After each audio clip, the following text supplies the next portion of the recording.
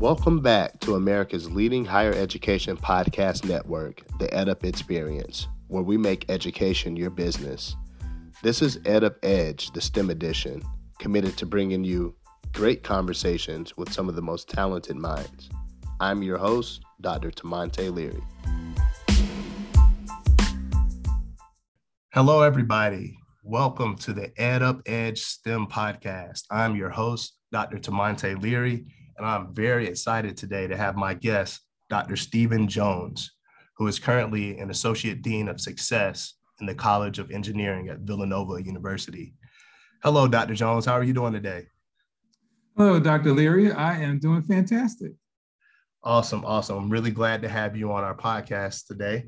And I see that you have quite a bit of experience as a dean and higher education, particularly working, it looks like, at the College of Engineering, which we know is, I actually work in engineering org at Microsoft. We know that's a very, it can be a very lucrative field, but it's also a field that is lacking, diversity when it comes to, BIPOC, Latinx, people of color. Can you talk a little bit about your role at Villanova and how you see diversifying, helping to diversify the programs, not only at Villanova but just in general when it comes to this area? Absolutely. I'm going to go back a little bit further and just talk a little bit about I actually worked at Drexel University for a while, which is a larger engineering college. We had about 4,000 engineering students. That was back in the 90s, all of the 90s. And then that was to try to increase their minority participation. There's a lot of work that needs to be done. And one of the organizations that I was advisor for, the National Society of Black Engineers, has had that mission over the last 45 years to help increase the number of culturally diverse engineering students. So I kind of, partnered with the organization along with what I was doing in the community in Philadelphia to begin this whole idea that we can increase significantly the participation of students of color into the engineering fields. And it really was so interesting and rewarding for me that students began to become real resources to each other as they went through the curriculum. I created a community on campus through a program called ACT 101, which is low-income first-generation college students who wanted to come into engineering, and they didn't use the SAT as a barrier or a measure of whether students do engineering. They did more so the grades and their persistence. And we had a summer program from there that provided them with access to additional training before they started the college. And then when they enrolled, I would work with them in terms of just the academic side, the tutoring, the mentoring, the guidance from the corporate representatives as well to help them to get through the curriculum. So that's kind of the foundation, really working there and making sure that students had support and a structure, because you just can't drop a student on a campus, especially they're the first person in their family to go to college. And I was that person. I was the first person in my family to go to college. There are a lot of things that I had no awareness about, the whole institutional politics, what the faculty means, how to get resources to be successful, why I should go to get a tutor. All those things were important factors that I had to understand. So I wanted to just lay the foundation, because that program, ACT 101, and they're on other campuses in Pennsylvania that help students to get access to engineering and science. I went from there to running a computer school for a couple of years. And then I started a book publishing company. And right after that, then I came to Villanova University. And again, I serve in the role as Associate Dean of Student Success and Diversity, Equity, and Inclusion, really trying to ensure over these years that we continue to increase that. And so how do we do it? What does that look like? Thank you. I was about to ask you, right. What does that look like? That's not an easy task. Right. One of the things that we didn't do or I wasn't in charge of at Drexel, was a pre-college program.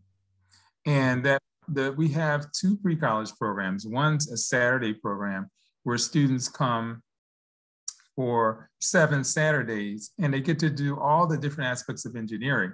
And they can start in 9th grade and come back every year for 7 days to learn about engineering. So one year they might come back and do mechanical engineering. One year they might do civil. One year they might do chemical engineering. So just giving them different types of experiences and the whole idea of engineering. We do that with projects and different assignments for 7 weeks. And then I also run a summer program where students live on campus for a week. They're not doing it this year, but by next year, I'm hoping we go back to it. But they live on campus from Saturday to Saturday. They're doing engineering all week. They're working with our faculty, and we have researchers working with them. So you're right. I mean, a lot of it starts early on, and it's about exposure. 75% of all engineers come from parents who've been engineers. So how many people in our community are engineers? It's a very small number. So we need to constantly increase, and I think that's what I've done with my Saturday and summer program. I do all other kinds of programs, and I'm on boards. My responsibility at the university is academic success. So my things are all the things outside of the classroom that can help you as a student to be successful, whether it's tutoring and math and writing, and the science, whatever we can provide to give you academic support, to counsel you, to advise you, to be an advisor to our mentoring initiatives, to help with the Society for Hispanic Professional Engineers and the National Society of Black Engineers. Those are all the things that, as a unit, help to develop engineers. When they get on campus, they know they're supported, even outside of what they might be experiencing in the classroom. And I think that that's really, really important. That's what I've tried to do, create a family on a campus that's a larger environment for the students. That's vital. That's vital. And you're doing great work there. It's very important to expose students early. And you mentioned a program that does that. And I think it's a great program. It's actually the first I've heard of such a program. Let me ask you, you mentioned you being the first to go to college in your family. What exposure did you have to engineering when you were young? What was the spark that led you to want to pursue a profession in engineering? Well, you asked a good question. So when I was really young, when I talk to some of the young people every time they come to the college, like what were they doing that inspired them? I did a lot of science and technology, a lot of programs in Philadelphia, but I really had a passion for the community, and I really wanted to do community work, and I wanted to go back to the community to help. So my degree is actually not in engineering, even though I've been working with engineering students for the last 35 years.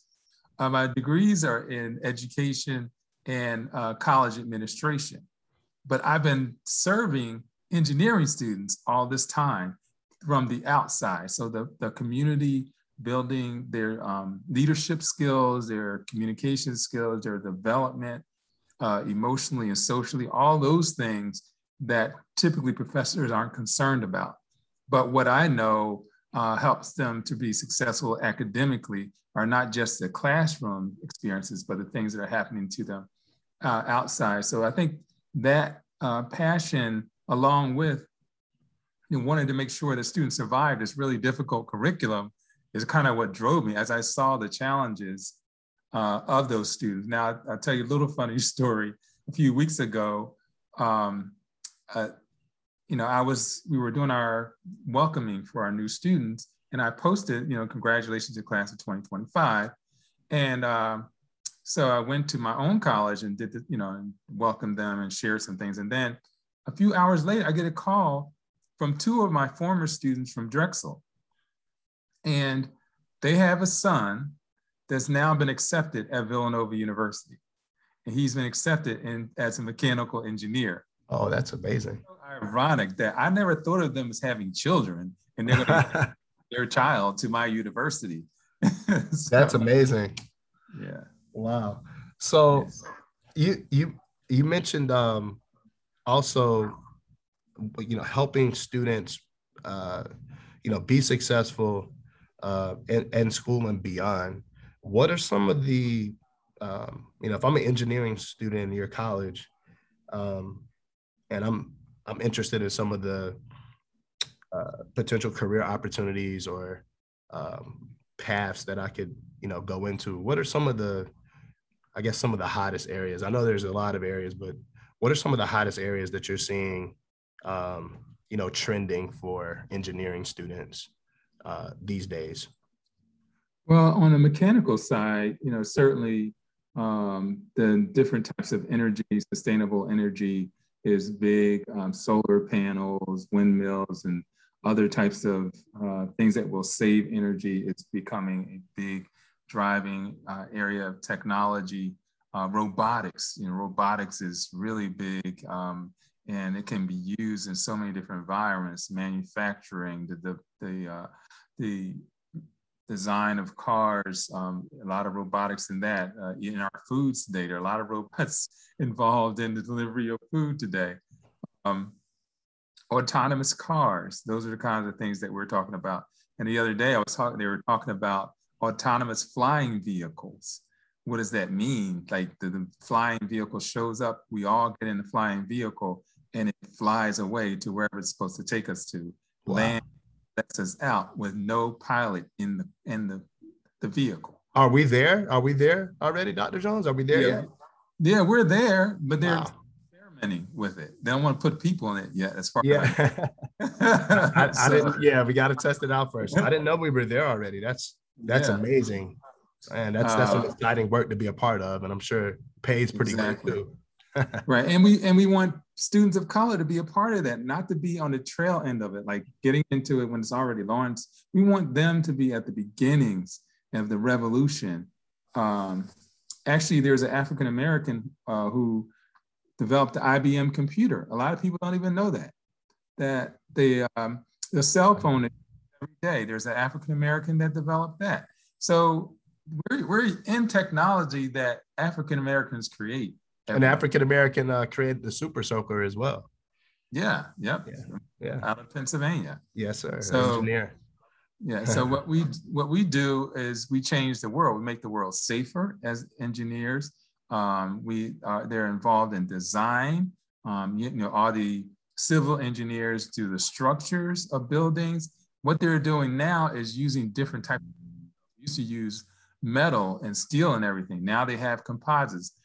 They make a stronger helicopter with composites, which are lighter than helicopters with steel.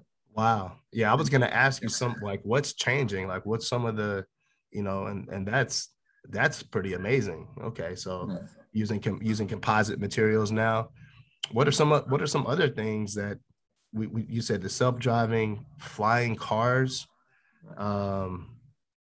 We're using composite materials. What else are we seeing as far as how things are evolving and I guess changing? Yeah, we're living in it right now with COVID, right? They have never been able to bring a medication to the market this fast. The United States is the slowest of every country. You had to go, step by step and really follow all these different procedures, and it just prolonged it. But because of some new technologies that they're using in chemical and biological engineering, they were able to bring it to the market much faster. And so that's the use of new ways of understanding different types of chemicals, new ways of implementing different types of chemicals. And we see that even in one of the things that they're really concerned about is being able to fill the world with over 8 billion people on Earth. The Earth is not really made to hold that many people. So the engineers, the chemical engineers and mechanical engineers, and everybody will be working together to figure out how we're going to feed all these people on the Earth. How are we going to make sure we have enough clean water? And on top of that, the whole weather conditions that we've been having, the really hot summers and and cold winters in places that they've never been, like in Texas. So how do we handle that? All that, those are challenges that engineers have to prepare for in the future, and they're up to the task. We have electrical engineers that are designing new kinds of computer systems and new types of communication systems, along with the computer engineers. Cybersecurity, that is critical. We see that already. Last week, what was it? They shut down the oil pipeline and messed up the whole East Coast with a cybersecurity attack. So we have to be prepared for all these things. Very much so. Let's that oil fiasco was something else. And people running out of we just had a recent shortage for another reason as well. I know one of them was a big vessel got stuck for a while, and then I think I don't know exactly what was around the most recent situation, but I think within the last week or so, they were also saying that there could be a gas shortage. Yeah, so, well, it was. I mean, it definitely happened. Like I said, some hackers got into their system and shut down their system, and they wanted a ransom to be paid to them. And so we have to protect against that. Cybersecurity attacks. They decide to do something in our electrical grid, and they shut down our electric, or they shut down our safe water. There has to be individuals that are real creative and that will work to protect all of these things. We just can't rely on the computers alone. We still need humans to be involved in protecting us from these attacks. Now, Dr. Jones, that's a great point there. And you have numerous awards. You've gotten the Distinguished Toastmaster, you've gotten the Toastmasters District Award winner. You've gotten the National Society of Black Engineers Award. You also have authored a couple of books as well. That's something that I hope to do one day. And so I might have to circle back around once I get started on that to get some tips and some pointers from you. But one in particular, I think both books that you have authored are very, very interesting, and the content is very needed. You got 7 Secrets of How to Study and Parents' Ultimate Education Guide. I actually got several books, a third book also, The Ultimate Scholarship Guide.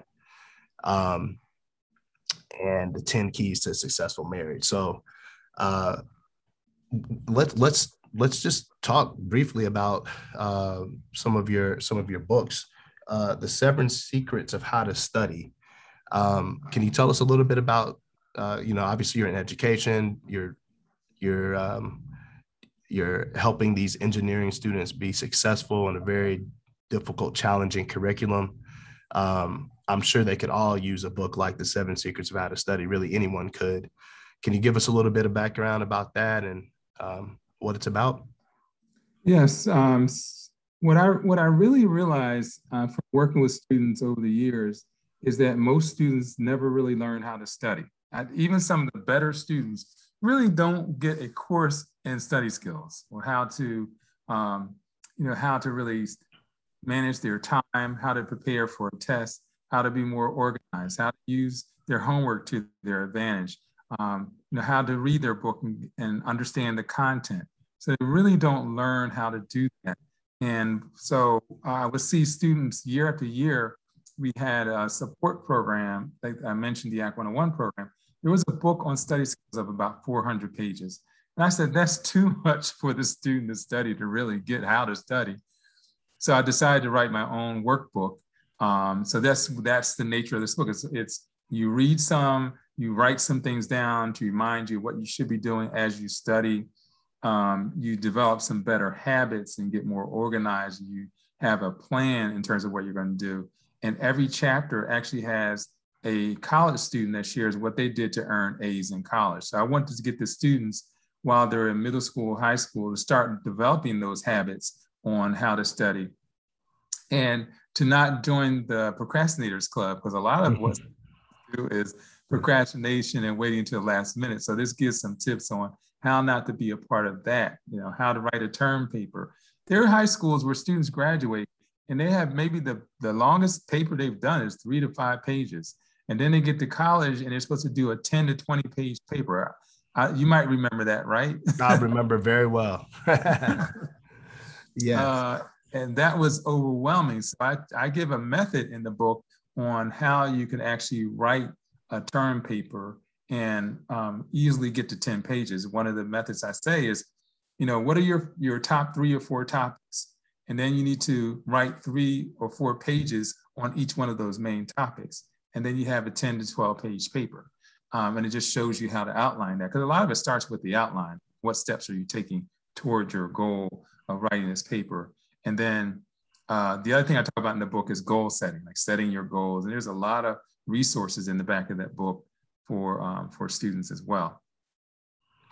Awesome. I'm gonna have to suggest and recommend that one. Check it out myself. I think I was one of those too. I was, really smart, but I don't know if I really knew how, to study it. There's definitely an art and a skill. And as a professor myself, I emphasize, different study tips and tricks as well. Right. What about the Parents Ultimate Education Guide? I'm a parent myself. Oh, awesome. Got 3 boys and a daughter. Okay. What's behind this one, and why did you feel the need to write it? This perfect question. Well, I started going around the country and doing seminars with the first book. And as I began to do seminars with the students, the parents started showing up to the seminars. And then they kept asking, when are you going to write a book for us? When are you going to write a book for us? And in the back of my head, I said, yeah, I guess I ought to think about that because I keep hearing it from the parents. So I started writing it. And basically, it's a book, birth through 12th grade. What should you be doing to help your child be successful academically? So what should you be doing in the elementary school years, even before elementary school, preschool? What should you be doing in middle school and then in high school? What are the strategies that really work with helping those students be successful? None of the chapters are too long to read, but they give you some things to write in it as well. And every chapter has a parent that shares what they did to help their children be successful in school. So it gives the parents' perspective, not just my perspective, on what they did. And there's some really good tips that they offer. In the back of the book, I have a bunch of resources for the parents to tap into that will help them with their children. I actually also list the kind of classes they should take to get their child ready for high school, and just try to be a real resource to them and stepping them through the process. And so, like I said, I did seminars and that started doing those for parents as well. Now we do, of course, webinars.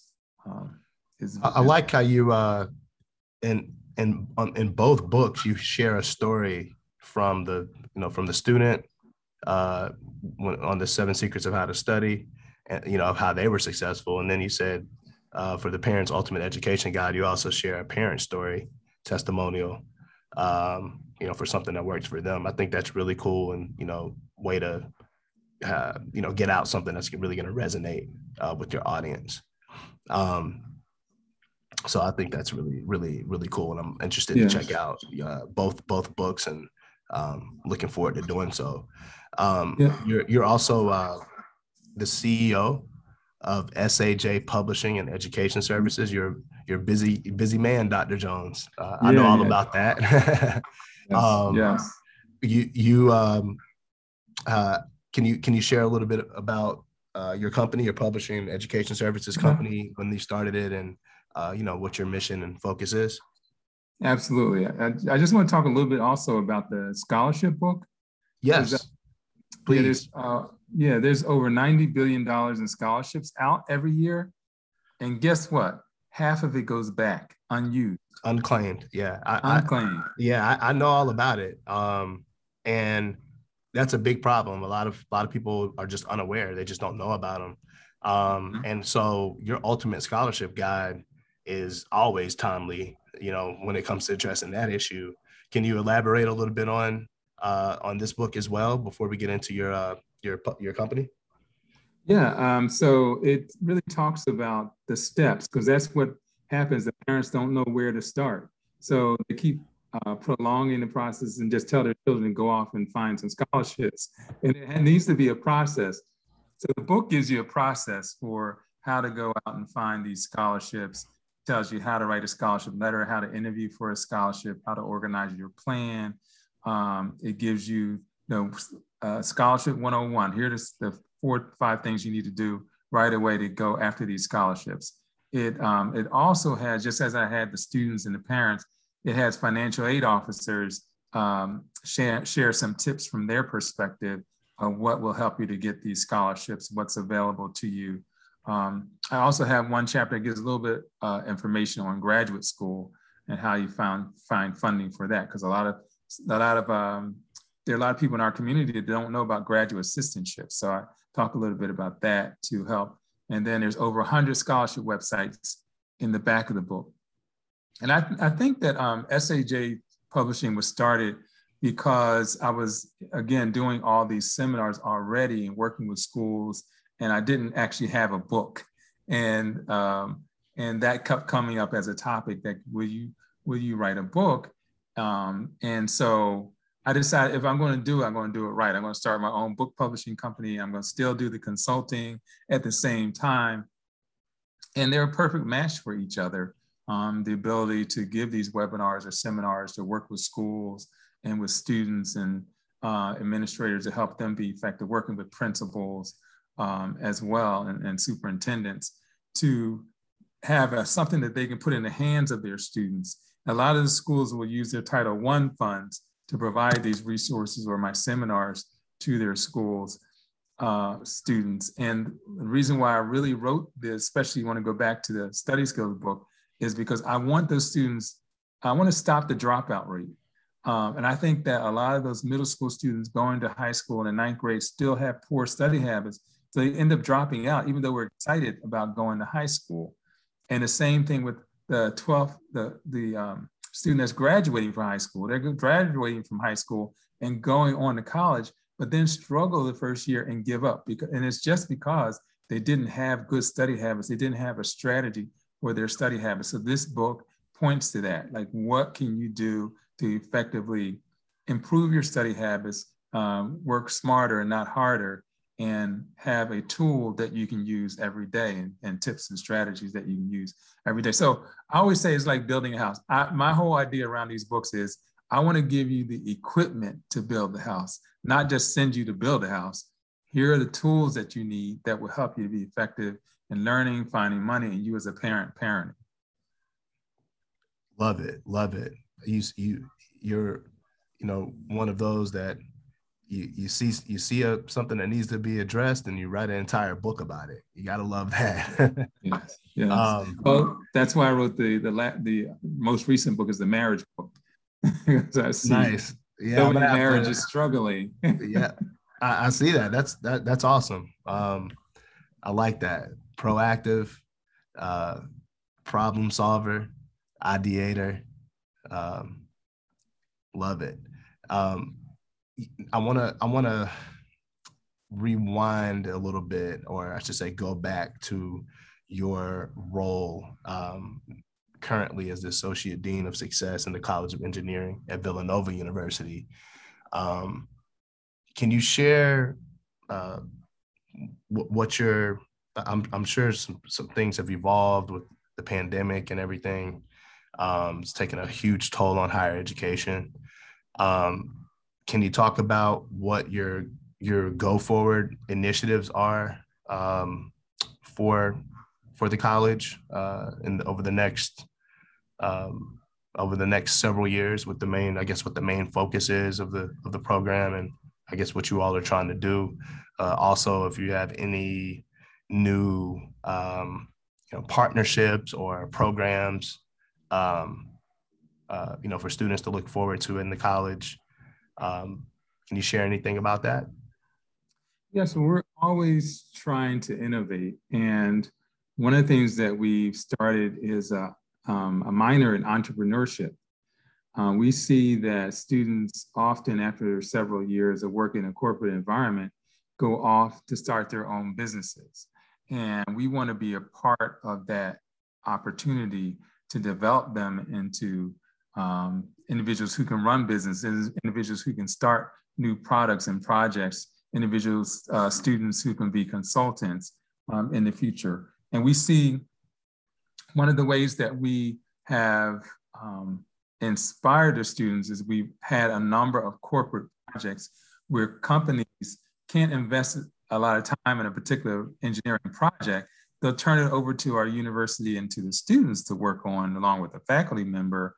And now we're developing a corporate relationship, and we're trying to expand those, our corporate relationships. We're trying to expand our entrepreneurship within engineering. So you can be an entrepreneur in civil engineering, mechanical, chemical. You can do entrepreneurship from those perspectives in the different industries that they're in. And I see that developing. We have a lot of students who are interested in bioengineering as well. I see us developing a master's in bioengineering as something that we'll do in the future, because we have a lot of African Americans are interested in that. Bioengineering, different materials.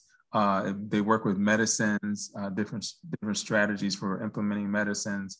And so those are things. We're building a brand new, we're doubling the size of our main building. That's a big deal. We're going to be doing a lot more research and projects with our students. So we're going to have this tremendously much larger building to do all our research and activities within, and to get more graduate students. And I see over the next 10 years, just in our 10-year strategic plan, we talked about increasing diversity on campus. And so that's something that if you're a student of color out there, we want you to come to our university. We're right outside of Philadelphia. We have access to Philadelphia, to the airport. It's like in a great location where you can have access to a whole region. We have a number of colleges that are out near us as well. So we see ourselves, still connected in a big way in the Philadelphia community as they're developing STEM programs. They have a new initiative called STEM Echo, which is funded by GlaxoSmithKline. They're giving them, the city and this project, $10 million, $1 million a year for 10 years to increase the diversity of STEM students in the city of Philadelphia. So we're partners with that. We hope that will go on beyond 10 years. We think that it's really needed. We think that will open doors for a lot of young people as well, just by exposure. And that's what we need a lot of. We need a lot of different types of projects and different exposures for young people to keep them engaged and interested, because a lot of times along the pathway, especially when they get to middle school, they're discouraged from math and sciences. We need to be encouraging them. And I think our strategy for the 10 years will make a difference. So those are some of the things that we're engaged in and interested in. I'm sure long after I'm gone, we'll still be doing STEM programs on our campus, and maybe even more programs than I've been able to start. Wow, that's amazing. It's amazing stuff. Wow, how exciting to be a Villanova student at in the College of Engineering with Dean Dr. Jones. I also wanted to ask you, you mentioned the focus on diversifying the student body. What about, how do you feel about diverse faculty and the need for to have a diverse faculty and diverse leaders like yourself as well in these roles and these important roles? It is so critical for the students to see someone that looks like themselves standing in front of the classroom and teaching. Not only do the African-American students benefit from it, but the students who are not African-American benefit from seeing an intelligent leader and teacher and professors on these college campuses. The challenge is getting our students to decide to go in that direction. And I always tell the students when they complain about not having enough Black faculty, I'm saying, well, you guys have to become them. You're the ones that are going to make the difference. So I do encourage a lot of them, if they're not going to go directly into being a faculty member, to at least consider working part-time as an adjunct instructor. That's one way to even whet their appetite to see if that might be something that they would be interested in doing. But it's also another way that they can get involved in teaching and also bring their industry experience into the classroom, which will make it more engaging because they can talk from the perspective of living it every day in a corporate environment. But we absolutely need more faculty. We're again in all our departments now requiring that they really have some strategies to identify faculty. But the challenge, I think, is often it becomes like musical chairs because we're not increasing the number of Black faculty. We're just shifting them around from university to university to university and paying them more. I would like to see a growth in the number of African-American faculty. And that's going to take an initiative by itself to make that happen. Just informing young people, how do you get there? They have no knowledge of that. They only see what they see in front of the classroom. And we have, I think, an obligation to make that. There's an organization called GEM, Graduate Engineering for Minorities Consortium, and they have an initiative to fund students who are interested in going to graduate school or for their PhD in engineering. So that's something that individuals can join. And the things I mentioned National Society of Black Engineers earlier and Society for Hispanic Professional Engineers, but we encourage all students to join these organizations, these engineering organizations, because they do the same. They encourage the individuals that are students to become faculty, to provide mentorship to other students. These organizations are great places to develop your professional skills. And they go on they have conferences year after year to continue to develop the students and develop the faculty that we'll see in the future. Lovely. I am a high school senior, let's say, graduating in next month in a matter of weeks. And I am wanting to go to a college of engineering. Why should I choose Villanova University College of Engineering with Dean Dr. Stephen Jones? Mm-hmm. Well, the one thing that's really great is our size. The average classroom has about 25 to 30 students in a class. Some of them are even smaller as you go up in the pipeline. We only accept about 280 or 90 students every year. So what that means is that we can provide those smaller classrooms. Whereas if you go to some of the larger institutions, you might have 200 or 300 students in your class, and you'll never get to know the faculty. At Villanova, you'll get to know all the faculty. Faculty are actually teaching the classes, so they're not sending graduate students to teach the classes. You get direct instruction from the faculty. They get to know you, you get to know them.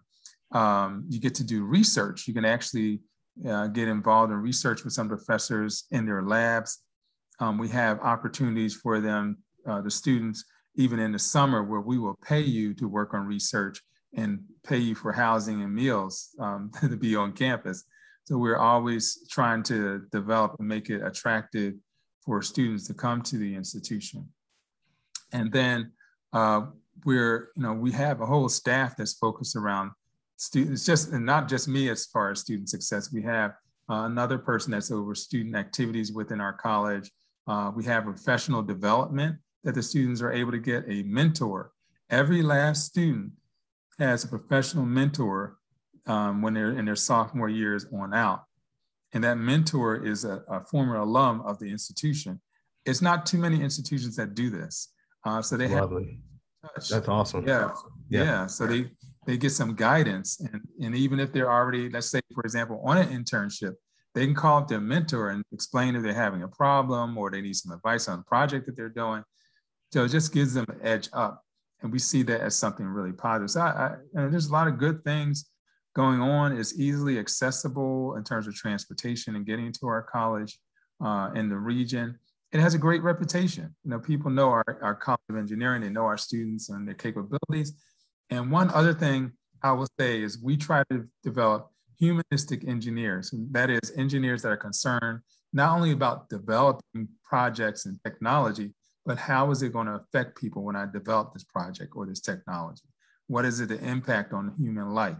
All those things are still important and something that we're drilling into our students to understand, that it's not just the engineering aspect, it's the humans that will be impacted by what you're developing. You mentioned, that's a big part of it, right? The impact that you're actually making from what you're creating, and you also mentioned mentorship, which is for me one of the really areas that I'm really passionate about. I actually started my latest venture a few months ago, focused on all about mentoring. It is basically a network for STEAM mentoring for the BIPOC and Latinx communities, and actually almost completing the website for it, version 1. So I'm an advocate of mentoring, and I realize how important it is, and especially when it comes to these STEAM and STEM careers for these students. I love the fact that you have that in place at the campus where they can partner with an alumni beginning in their sophomore year. I think that's super important. We're going to wrap up in a minute, but I just wanted to also, while we're on mentorship, briefly talk about that and talk about any mentor that you may have had in your life that helped you, get to where you're at, or on the inverse, any students that you've had an opportunity to help where you've actually seen them, benefit from your assistance and go on to be successful. Yes, so I've had a number of mentors in my profession. Dr. Judith Thomas was one of them. She worked at Lincoln University, HBCU, and gave me a lot of guidance on leadership and developing as a professional. And there's always been someone that has worked in business that has helped me to develop as well. And I think that you need to have different types of mentors from different fields that you can call on for advice in leadership. Steve Cox has been another one at Drexel University, has always supported what I've done. And the list could go on and on and on. But I will say to everyone, have at least 4 or 5 mentors or people that you can call on for advice and support. Another one that comes to mind is Dr. Alonzo Cabin. He worked at Widener University as well. And again, I think it's really important to have guidance so you're making good decisions, especially if you're a younger person. You really need that. I still have them. I'm, in my early 60s. I still have mentors that support me, and it's something that will last throughout your career and that will benefit you throughout your career. I had mentors even with my business. I call up people all the time that I think have good advice on publishing books and consulting and so forth. Continually growing. And that's the thing I would say to everyone: continually grow, continue to have an open mind to learning something new every day. And that's what will help you to thrive in your career, in your future, with your family. Again, for me, it's the greatest word and strength I've gotten is from my prayers and from God, and trusting in God, and everything that I do has helped me to get through life and have successful marriage. I didn't even talk about that. I've been married for 34 years, 2 children, one that's— Congratulations. Yeah, thank you. Yeah. One that's working in the finance industry. My son, he's doing that well. And I have a daughter that's working on her PhD in computer science. So we are going to have a professor that will contribute to this whole engineering and science aspect. So she's finishing her 3rd year with a couple more years to go. So that's amazing. And congratulations to you and your wife on a job well done.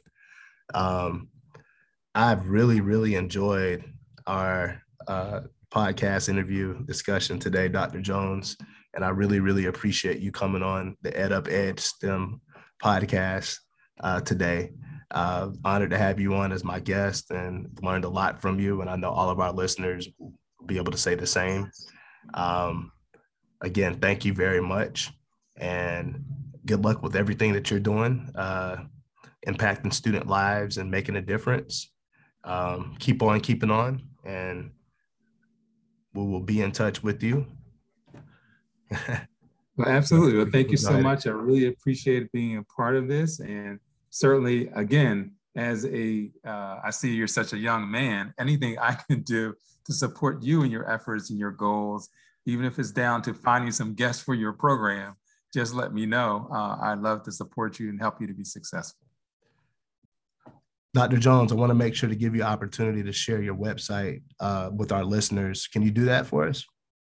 Well, absolutely. You can go to Dr. Jones Books, that's DrJonesBooks.com. So drjonesbooks.com. And you can also reach me on my email at stephenjoneses@rcn.com. That's stephenjoneses@rcn.com. So either one of those methods, even in my website, if you want to make a comment, you'll be able to contact me and make a comment with that as well. I really appreciate the opportunity to share this. I want you to connect with me, and I want to be a resource to anyone that needs education or career information. Thank you. Are you on social media, Dr. Jones? Do you have any, yes, accounts you want us to follow or connect with you on?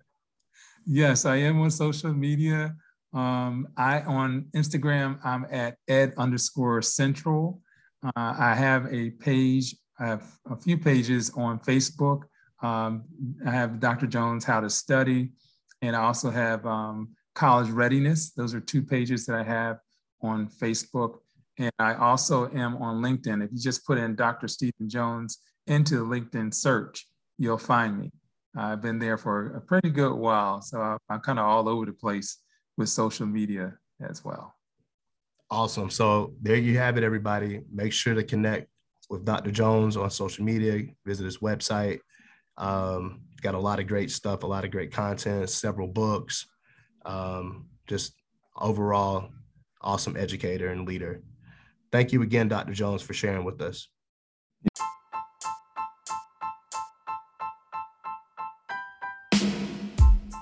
You've been listening to another episode of Ed Up Edge, the STEM edition, with your host, Dr. Tamonte Leary. You can follow me on LinkedIn, and please leave a rating, review, and subscribe to be notified of future episodes. Until next time, thanks for listening.